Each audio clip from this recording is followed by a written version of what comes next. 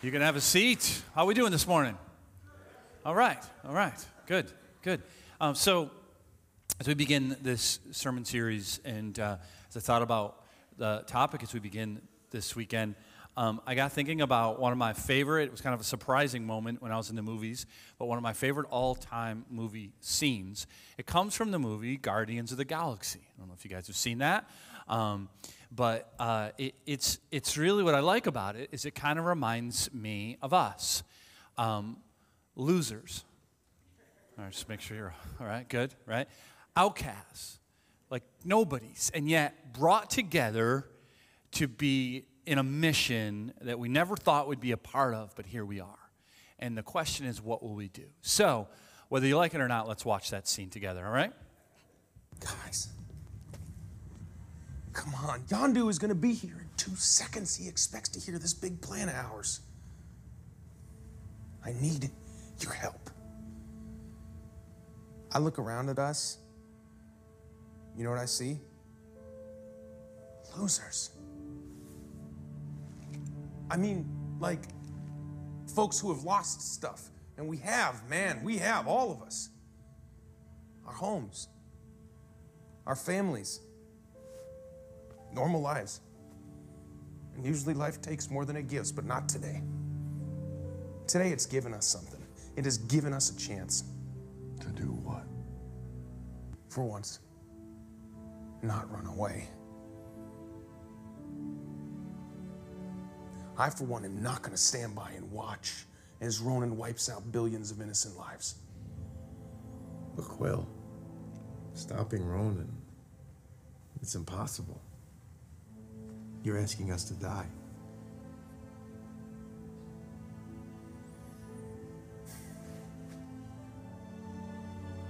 Yeah, I guess I am.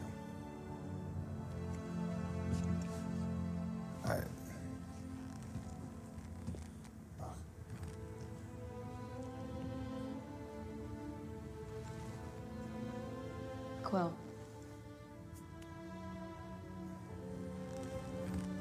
I have lived most of my life surrounded by my enemies.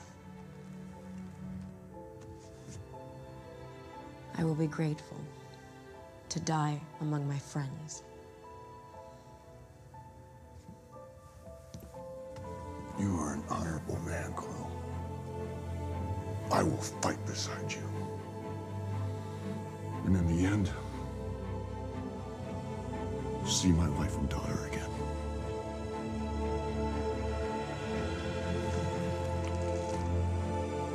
I am Groot.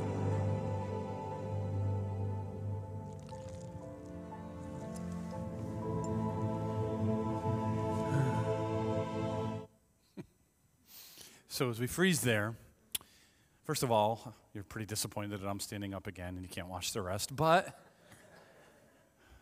my wife made us, twisted my arm, and we watched that movie last night after church because she's like, you know what I want to watch? So that might be you. Just be careful if you've never seen it. With kids, it is PG-13. Thank you to Steve for cleaning that clip up a little bit for us. But the reason I love it is if you freeze, that's Rocket, if you've never seen the movie, and that really represents any of us that are called to that.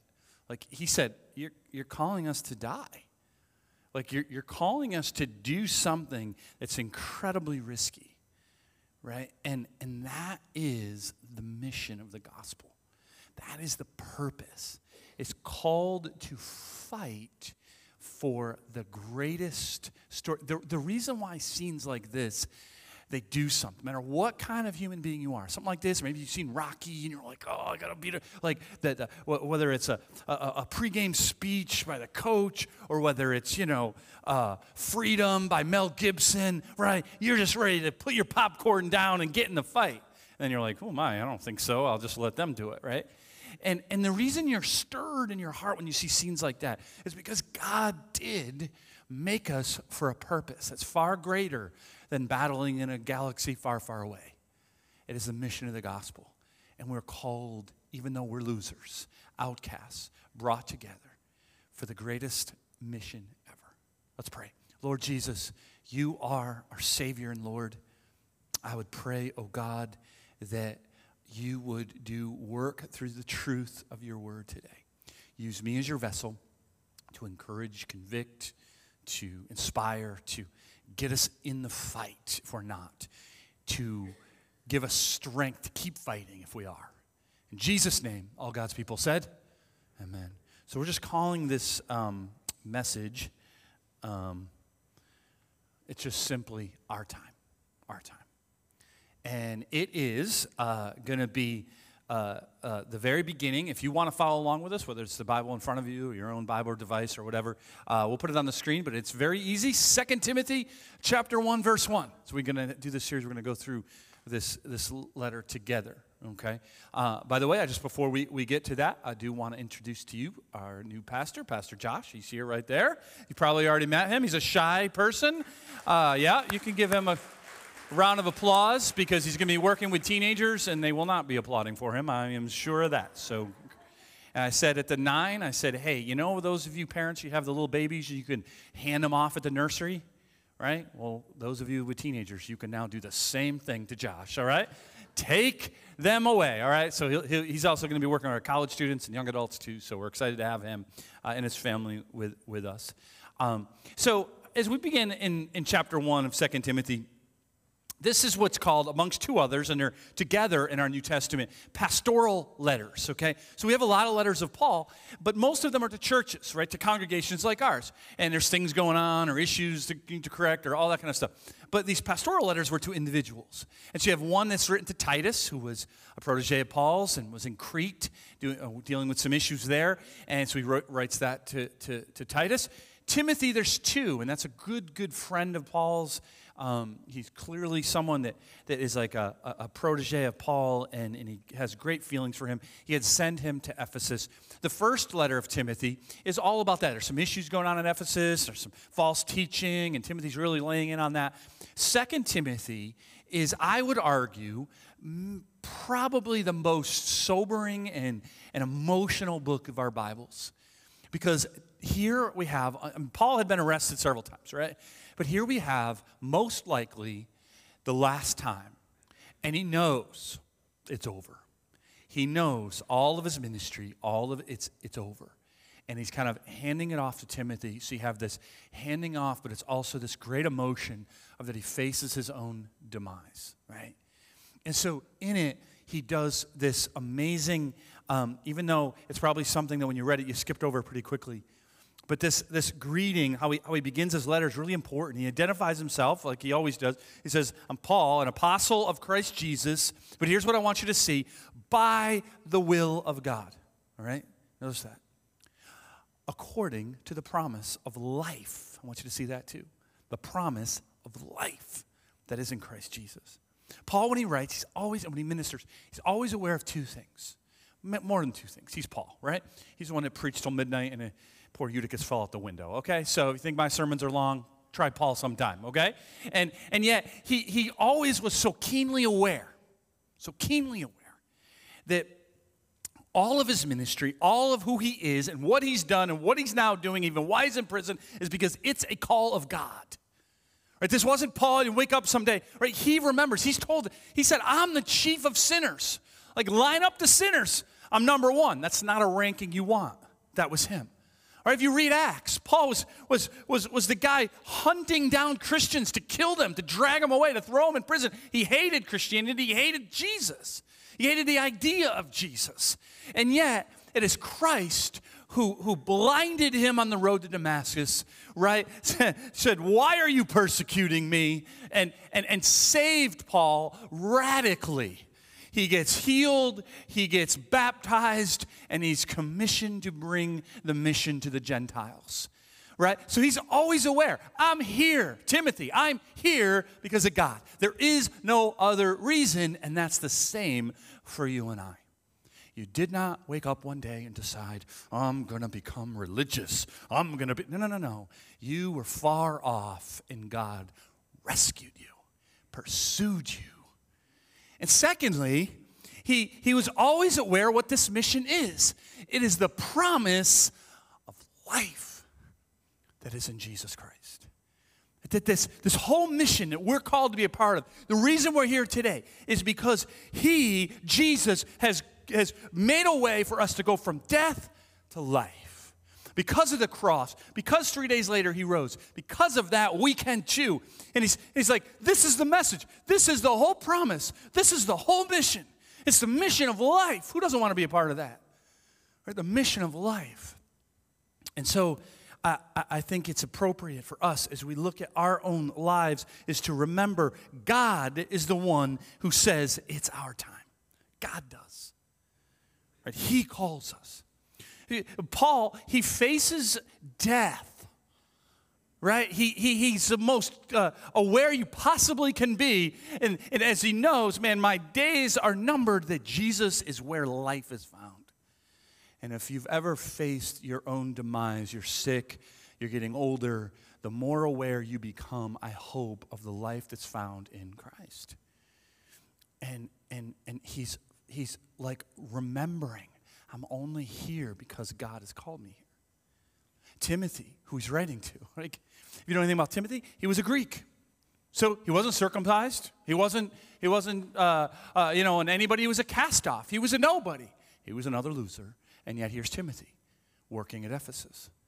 And the whole point of this gospel is that's who we are. Losers. Cast-offs. Nobodies. And so if you're here, like you're not a Christian, you're baffled by the fact that you, with the mess you've made in your life, that you could possibly be God's child, that you could be, right? You're the one who maybe you said, I've heard this like 1,000 times, if I go to church, the roof's going to cave in. Like, I bet you thought that was an original thought of yours, and it isn't. A lot of people think that, and I always say the same thing. Why would God crush all of us because of you? He wouldn't, right? No. Here's what I really say, okay? Is that if you're a mess, and if you're a cast-off, and if you're a loser, and if you realize, I can't do it, right? Welcome. You're home. That's who we all are. Sure, we clean up, and God has cleaned up some of our lives, and we are a process right till the day we die. But I'm telling you, if you feel like it can't be me, then the more likely it is you. That God has rescued you. And all you need to do is come in. All you need to do is let God save you. And so for all of us who are called by God, just as Paul was, just as Timothy is, right? It is our time. Our time. In my wedding ring here, I have both Heather and I, 25 years ago, May 2nd, right? Unbelievable. Clap for her if you want. Don't clap for me. And on our rings, right, is engraved, first of all, the date of our wedding, so I would never forget our anniversary. Thought I was smart. Didn't realize it would just be a few years that I can't get this thing off, to be honest. That's why we stay married. We can keep our rings. No, that's not why we stay. And on it also is the date, but also it's just this, in quotes, it says, our time. Our time. And it's quoted after if you know Heather, this won't surprise you, a Neil Diamond song. And it's not as a well-known song, and we danced to it at our wedding. But it was very special to us because we dated for 8 years. We were together since sophomore year in high school.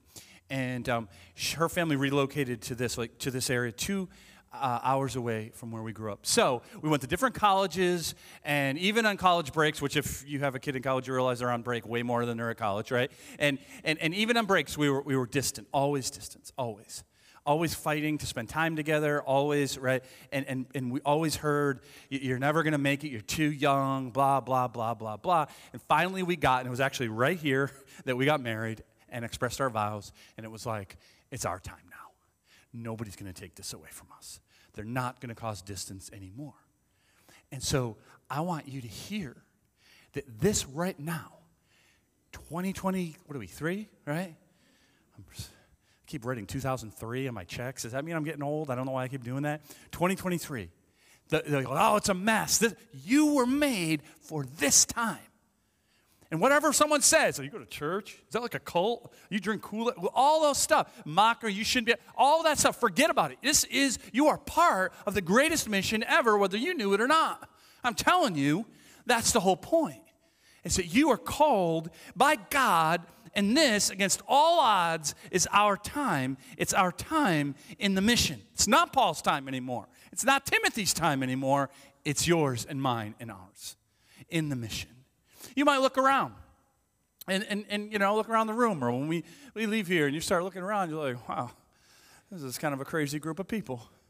And just go in there in between the 9 and the 11. Like, there's kids everywhere. There's older people. Like, all kinds of ruffians, I'll tell you, right? Like I always tell you, keep your belongings close, right? Especially when we're closing our eyes for prayer. You never know, right? Because we all got past. We all got mess. Right? But here we are. It's a miracle. It's a miracle. It's our time. That's why the enemy, the demonic forces, are always trying to steal, distract, right? Always. Don't have courage. Don't step up. Give in to failure. Give in to your depression. It is over. Don't do it. Like, that is the enemy. And what God is saying, I've called you. Get in the fight.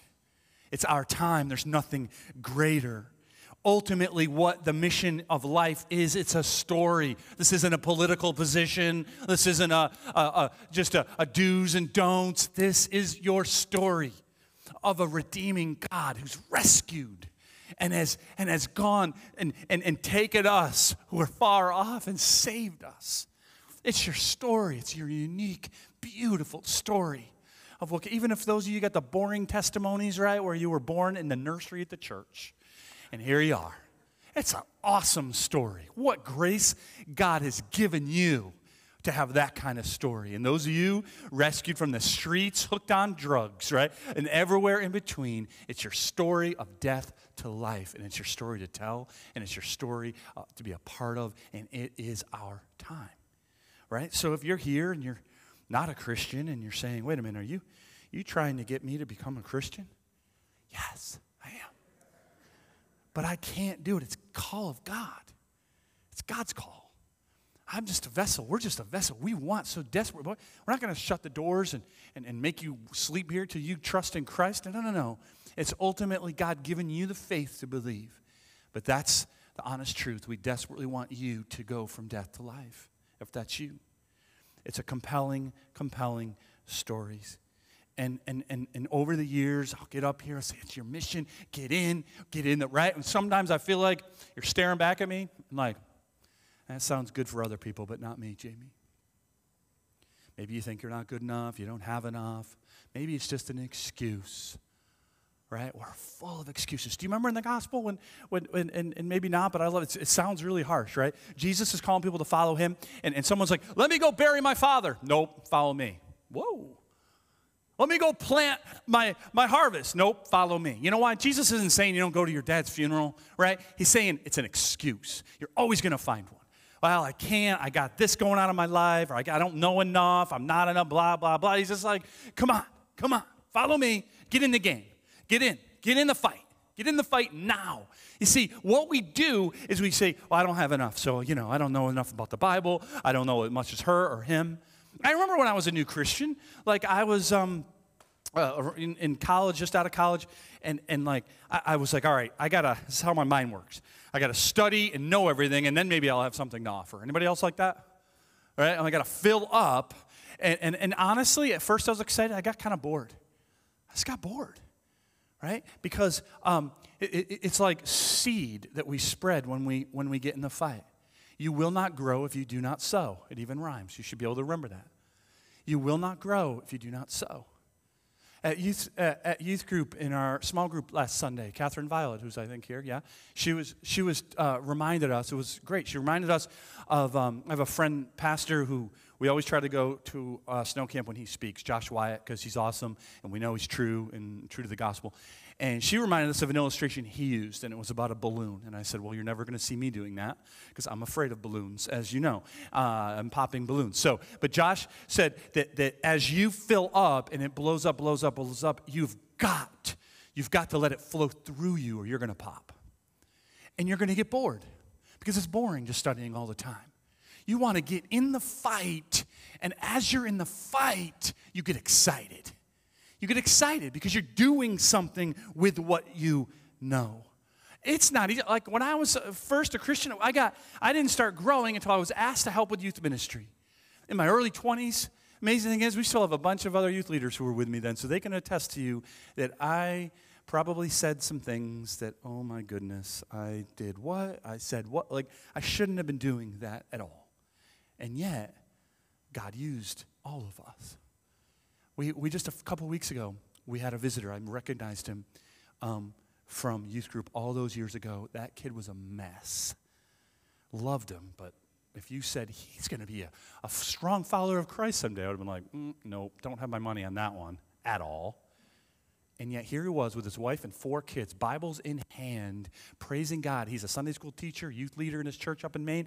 And he said afterwards, he said, that was a great sermon. I'm used to sermons that are longer. I don't hear any amens from all of you. What's up, man? But I was like, man, right? Like first time I've ever been accused of that. And but I was just thinking to myself, like, and it wasn't just me or just us, but we made a mark, even though we were kind of pretty pathetic, right? But that's what God does. There's people in this world, for a lot of you, that are followers of Christ or following Christ closer because you've been here, because you fixed that door, because you took care of the baby in the nursery, because you had the courage to share Christ with them, because you served on the worship team, right? That you are here because this is the mission of life. And so maybe some of you just need to be encouraged to keep going because you're like, oh man, I'm tired. Keep going. You don't know the impact you're having. You do. But some of you might be like, well, what do I do? What should I do? It's a good question. And this is why you pay me the big bucks, okay? So get your little notes out or your little device, and here's the answer. What should I do? Do something. I know, right? Awesome. Awesome wisdom from your pastor. Just do something. Pastor Bob always talks about when he first became a believer, he was like, he and Nita, they were asked to be youth leaders, kind of like what, I don't know if you're a new Christian, they're like, work with the teens. This will validate whether you're really a believer, right? I don't know. But he said 2 weeks, and he was like, I'm out. Just wasn't his thing. He tried it. He moved on to something else. He found a better fit for his gifts and talents, and that's okay. Do something. You may be like, right? You're really good with creative posts on social media. Do it for God. Right?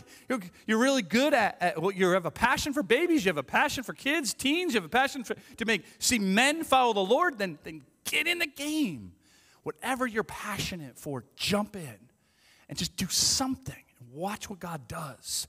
Right? Watch what God does. Okay, now that I'm done with my introduction. Some of you are like, oh, he's not even kidding. Why are you laughing? I am. You guys are going to be fine, I promise. Verse 2, all right. He says, this is such a beautiful verse, right? He says, to Timothy, so that's who the letter's to, my beloved child. Oh, this isn't just some random letter. This is a major connection and a bond in Christ. He says, grace, mercy, and peace from God the Father and Christ Jesus our Lord. What a greeting. He says, beloved child, here's what I want to tell you about the mission. Some of you already know this, even better than I do, so it's a reminder. But some of you don't. Like, I wish I had closer friends who were Christians. I'm telling you, getting part of the mission is how you form those. It just is. Right? You just it's forged in the fight. That's how they are, right? It's always how it works. Paul and Timothy have this amazing close relationship because they met and they joined the fight of the gospel. The same will happen to you. I could give up.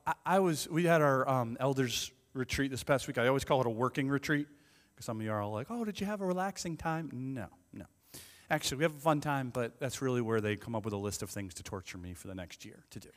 And as I sat there at one point, I looked around the room, and I realized every elder I have just this amazing relationship and friendship with, which is a serious gift. I look at Paul Cedia. Paul's back there somewhere. He's been there since the beginning when almost nobody else was there. He was there. And he's always been there. And he makes a great red sauce, by the way, too. Right? Paul. I look at Bob. He hasn't been with us as long, Pastor Bob, but man, I think to myself, if I pray, God, that I might help a younger pastor in the same amazing way he's been there for me, how God's used him in my life. But I look at Greg Masadi, years of praying together, laughing together, crying together, working together for the gospel. Right? I look at Tom and Darren. They were with me when we were those pathetic youth leaders, along with others. And they're still there. That's a grace of God right there, right? And the friendships that we have formed, the trust that cannot be replicated without years of the fight together, right? And last but not least, the last to come, the 6'7" giant who's back there, can't miss him, Michael Bundy, right? The friendship that we have, like, that goes way before he was an elder, way before. For whatever reason, not many people want to be a friend with a pastor, and I understand. But I wouldn't be here, standing here, if it weren't for him. That happens over time, and it happens over good times and bad times. I've seen it. Just like I was watching the outreach team, I looked outside, I said, oh, guys, this is not going to be a fun one out there in the rain, right? And they're like, yeah, well, we got, like, but their relationships are going to be forged with fighting for the gospel in the middle of a monsoon. You can't replicate it. I saw guys laughing and talking to each other because they came together and helped build a ramp for the Halleses. And they have this bond now, right? That's how it works. And so if you want that, that's how you get in. You get in the fight. And you do ministry. And it's forged over time together. That's what happens. It's not all pretty. A lot of it hurts. And so he says in this greeting, before I move on, if you know Paul well, some of you do, he loves to say grace and peace. So he adds a word to Timothy. Grace, mercy. Bob talked about mercy in his elder prayer. Grace, mercy, peace. I just wonder, here is Paul facing death, recognizing the life that's found in Christ, and he realizes at an even deeper level the grace and mercy and peace that God gives you such a time as this. And he takes it and he dispenses it to Timothy. The mercy of God, the grace of God, the peace of God. That's my hope for you, whatever you are going through. This past Wednesday, some of you know, we had a really, really, really hard memorial service. Andy Grisoulis left 2 teenage daughters, a wife, hard time, and it was the biggest funeral and I've done some big ones. If you were here, you know, man, it was like the people were causing chaos at CVS and down the road, the police are called. At one point on Wednesday, I was standing in the middle of the chaos by myself, watching this family and just going, I had this is about how big my outline was. It was 3 sentences. And I'm like, God, you got to give me the words. I didn't ask for this. You called me to this. I'm not going to give some empty phrase that's going to do anything for 2 teenagers that have just lost their dad and a wife, right? So he did. And all it was grace, mercy, peace that can only come from God. And so my hope for you, if you face your darkest day today, tomorrow, 10 years from now, that God would fill you with grace, peace, and mercy that only he can do. That's the message in the mission we're a part of. It's one of grace, mercy, and peace. He says in verse 3, I thank God whom I serve, as did my ancestors. I love that. With a clear conscience, as I remember you constantly in my prayers night and day. Now, here's what I want to point out about that. He says, I now serve in this mission just like my ancestors. It's a weird word for Paul to use. Here's what we learn from that our time is in a long line of God's servants. He was talking about the Old Testament. A lot of you think that the New Testament comes around and they were just like, yeah, scrap all that Old Testament stuff. It's a new thing that Paul's doing. That's not how Paul ever looked at it. He says, I'm in the long line of the prophets and Moses and Noah and Joshua and Samuel. I'm a long line of all of these people, right? Right? Long line, because it's always pointed to Christ. It's always pointed to the cross and the resurrection. A lot of them didn't understand that completely, but Paul understood it. He's like, I look back and I get inspiration that I'm here because they were there, right? And so we do the same thing. We look back, and we're sitting here this morning worshiping God because someone else was there.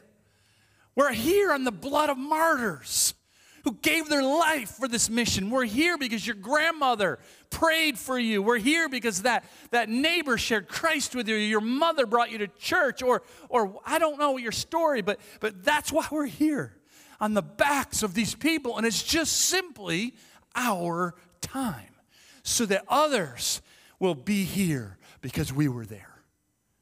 Others who come after us. Jesus might come today and it's over. Praise God. But if he doesn't, and there's another generation after us, it's up to us. It's our time. Oh, but I wish I lived. You don't. But I wish I would. You don't. You're here. You're now. God didn't. It's not an accident. He's uniquely made you and me and us to be here for this time, for this cause, for this mission, right? And so as we look back, it's easy to be like, yeah, but Jamie, I'm just me. Look back at the Bible, man. Like, we just hired Josh, right? We had an interviewing process. How many people, these heroes of the Bible, do you think would have even sniffed an interview? Well, there was some good, like Moses, he was a good leader. Dude, punched someone, killed him, hit him in the sand, and ran away. You think we're going to hire that guy? I mean, youth ministry, maybe, but, right? Like you look back, Abraham, Father Abraham, who sold his wife out twice, right? Oh, Noah, he built the ark, he was faithful. A little bit of a drinking problem there, right? Like on and on it goes. There's a few guys.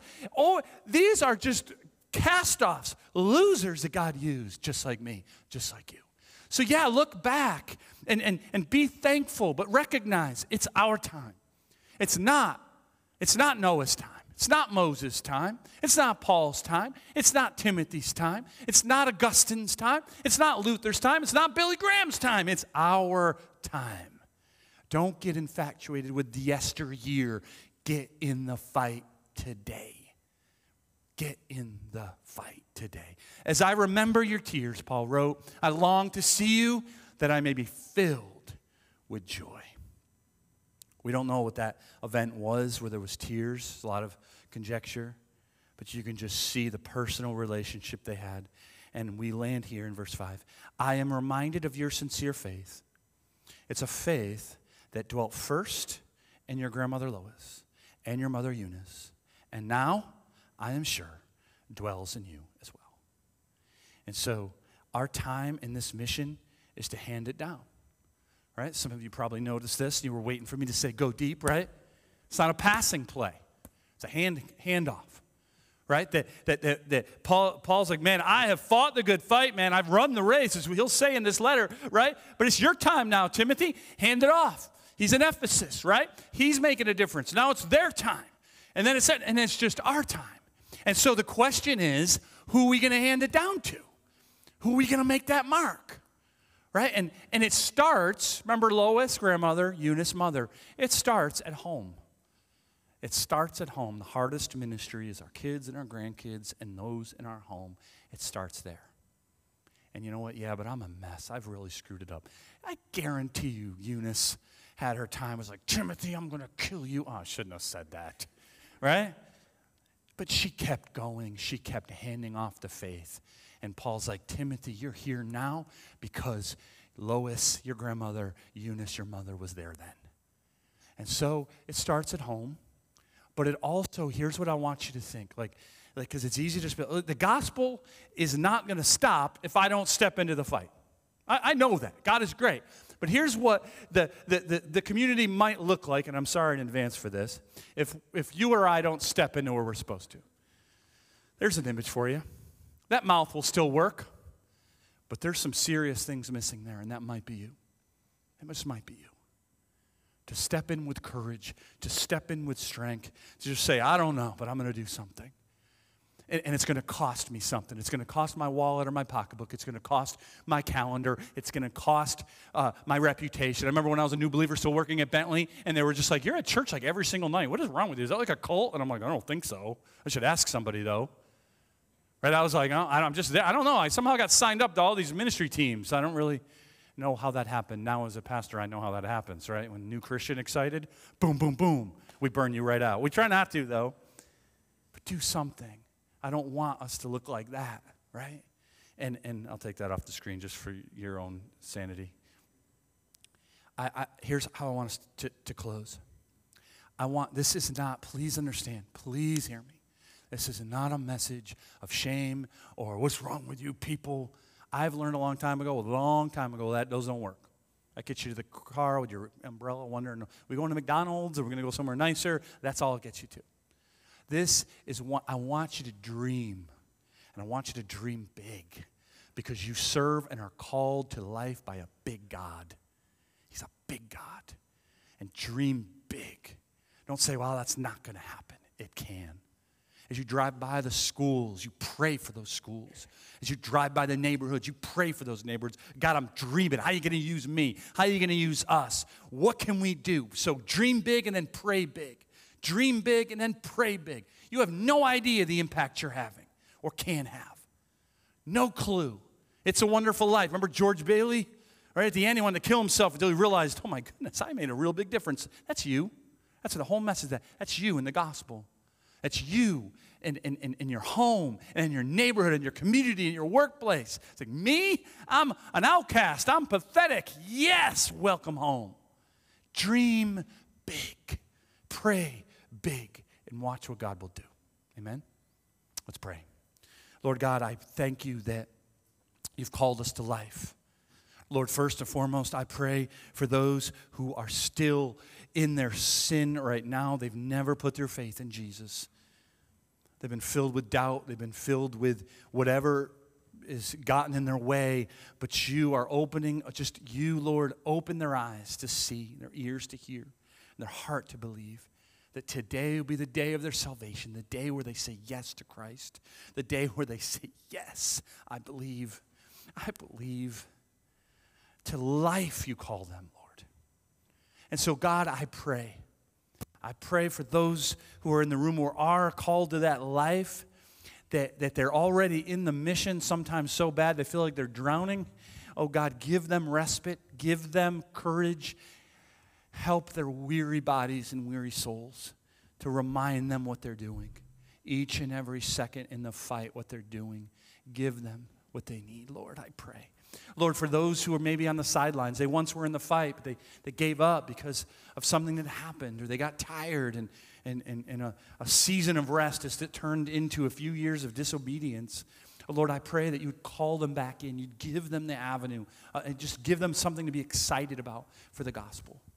And Lord, I pray for those, oh Lord, for those who have never been in the fight, get them excited to join in the mission of life. And Lord, lastly, I pray for your mercy and your grace and your peace for all those who are weary and hurting and just feel like they can't get up and get excited about anything. Fill them with the mercies that are new every morning, and do it in the name of our great Lord and Savior, Jesus Christ. Amen. If you can, stand with me and let's sing.